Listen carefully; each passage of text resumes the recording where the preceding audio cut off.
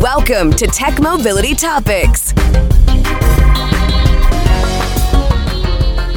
As businesses rethink manufacturing processes in an attempt to envision what decarbonization means to their companies and relevance in the marketplace, the steel industry finds itself at an inflection point. Along with cement making, steel manufacturing is regarded as one of the most carbon-intensive and carbon-resistant industries in the world. And as the world's automakers are moving to remove carbon from their processes and their supply chain, they're also knocking on the door of the steel industry as one of their largest customers. One domestic steel company is grappling with that challenge, and this is topic B. Before I get into that specifically, let me share what I learned about steel. Did you know that there are 3,500 different grades of steel? And that you can compare these grades by measuring the amount of carbon, additional alloys, and how the manufacturer processes them. And I won't get all the way into the weeds, but I will share this with you. There are 4 types of steel, but you didn't know that. Carbon steels, which accounts for 90% of production. Alloy steels, stainless steels, and tool steels. What are the difference? Carbon steels have 3 main subgroups, and companies on up and manufacture these steels in massive quantities because they're cheap to manufacture and they're strong enough to use in large-scale construction. And it's 90% of the steel made. And remember, there are grades depending on what they do with it. Alloy steel. Alloy steels are kind of what you would think. They are steels created by adding additional alloying elements like nickel, copper, chromium, and or, believe it or not, aluminum. Didn't know that. Incorporating these elements enhances the steel's strength, ductility, corrosion resistance, and machinability. Steel isn't just steel. Depending on the application, whether it's in a road, rebar in a building, however it's used, they have different grades. Even in your car, there are different grades of steel. You might have heard the term high-strength steel as opposed to regular steel. And high-strength steel is used at points layered in order to control and absorb and deflect in certain ways that they design energy from an accident. It's high-strength steel. It protects you. And it has very specific properties. Let's talk about stainless steel. Stainless steels contain 10 to 20% chromium as their alloying element, as well as other elements such as nickel, silicon, manganese, and carbon. They have very high corrosion resistance and are safe to use outside construction because they have an increased ability to withstand rough weather. Not surprising, they're also widely used in electrical equipment. And 304 stainless steel is highly sought after for its ability to withstand the elements while keeping electrical materials out of harm's way. And no surprise, the majority of industries use stainless steel for their sanitary properties. These steels are commonplace in medical equipment, piping, cutting tools, and food processing equipment. No surprise, when you go into a plant and you see steel, 9 times out of 10, if it's handling food, it's stainless steel that they're using, and that's why. Finally, something that you may not have heard of, tool steel. They excel in cutting and drilling equipment. The secret is tungsten. I'm not even going to pronounce that. Big word, as my friend said. I'm not going to say that. Cobalt and vanadium. Basically, hard other metals mixed with the steel that increase their heat resistance and overall durability. And since they retain their shape under heavy usage, they're the go-to material for most hand tools. So you didn't know that.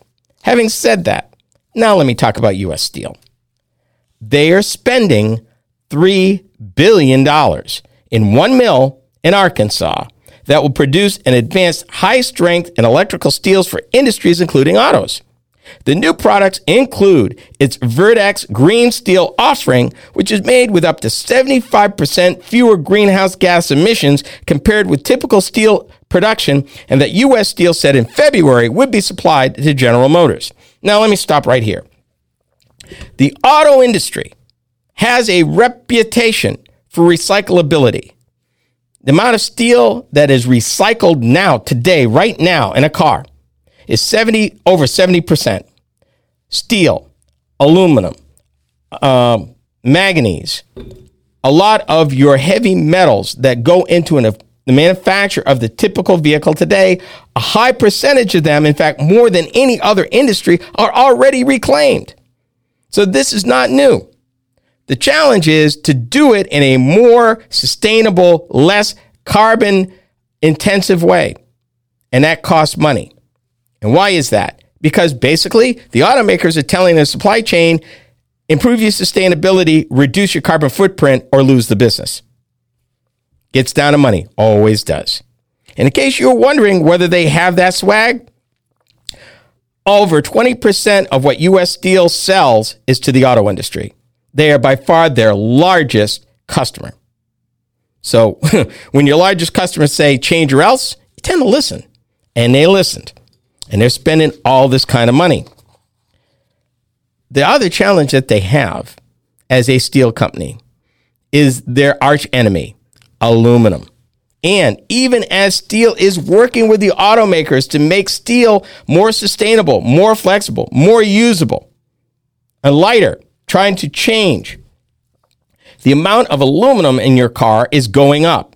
In 2010, average, it was 340 pounds. In 2020, it was up a little over 100 pounds to 459 pounds. In the next 2 years, by 2025, they expect to be 515 pounds. And because automakers have long lead times for development and capital expenditure, they are already predicting that by 2030, it'll be 556 pounds of aluminum. Remember, every pound of aluminum they use is one less pound of steel they need. So steel is working with the industry in order to get around it and to try to mitigate the loss to aluminum and any other materials. Because they have, steel is like any major industry. It's capital intensive with long lead times, just like the auto industry.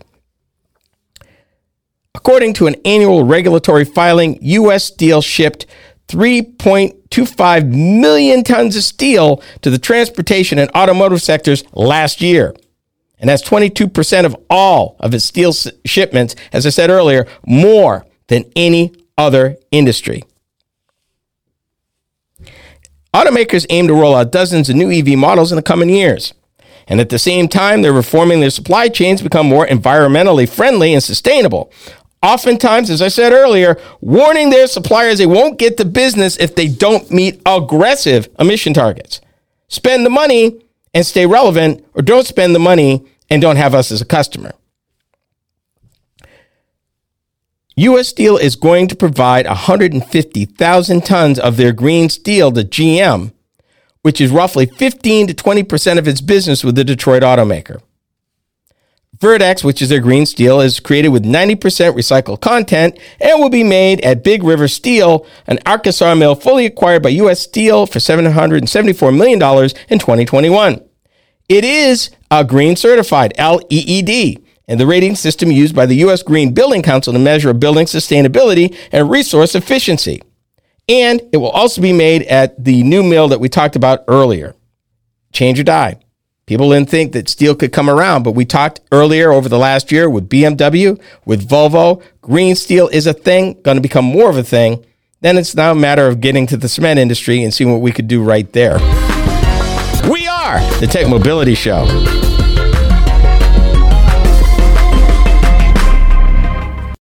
Did you know that you could still listen to past shows of Roadworthy Drive? Ken Chester here. With the change to the Tech Mobility Show, we've taken steps to maintain our vast library of past shows for your listening pleasure. Whether you want to listen to 1, 10, or 50 of our 1,000 shows, we got you covered. Be sure to visit roadworthydrive.buzzsprout.com or roadworthydrivemoment.buzzsprout.com and subscribe. There's no recurring commitment, and you can opt out at any time. We set the price super low so that access to the shows is easy and carefree. Thank you so much for your support.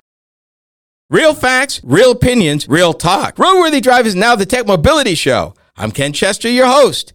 Every week, I delve into the current trends and topics that impact you when it comes to mobility and technology. Things are changing fast, and I cover these topics in a way that's easy to understand. By tuning into the Tech Mobility Show, you can keep informed about the latest happenings with self-driving vehicles, auto finance, electric airplanes, and more. That's the Tech Mobility Show, heard each week on this very fine radio station.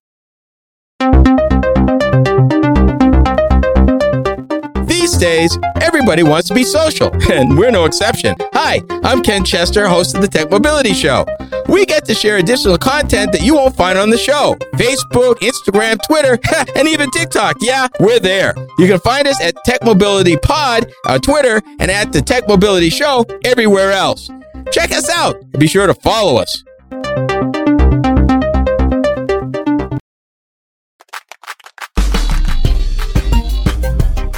Believe it or not, the Tech Mobility Show has a website. Yep. Combined with all the other ways you can interact with us, our website is a great place to start. Learn more about the host, find us in the news, and even check out where you can hear our programs across the country on the radio. I know, right? Our website is a great place to learn more about us and our programming.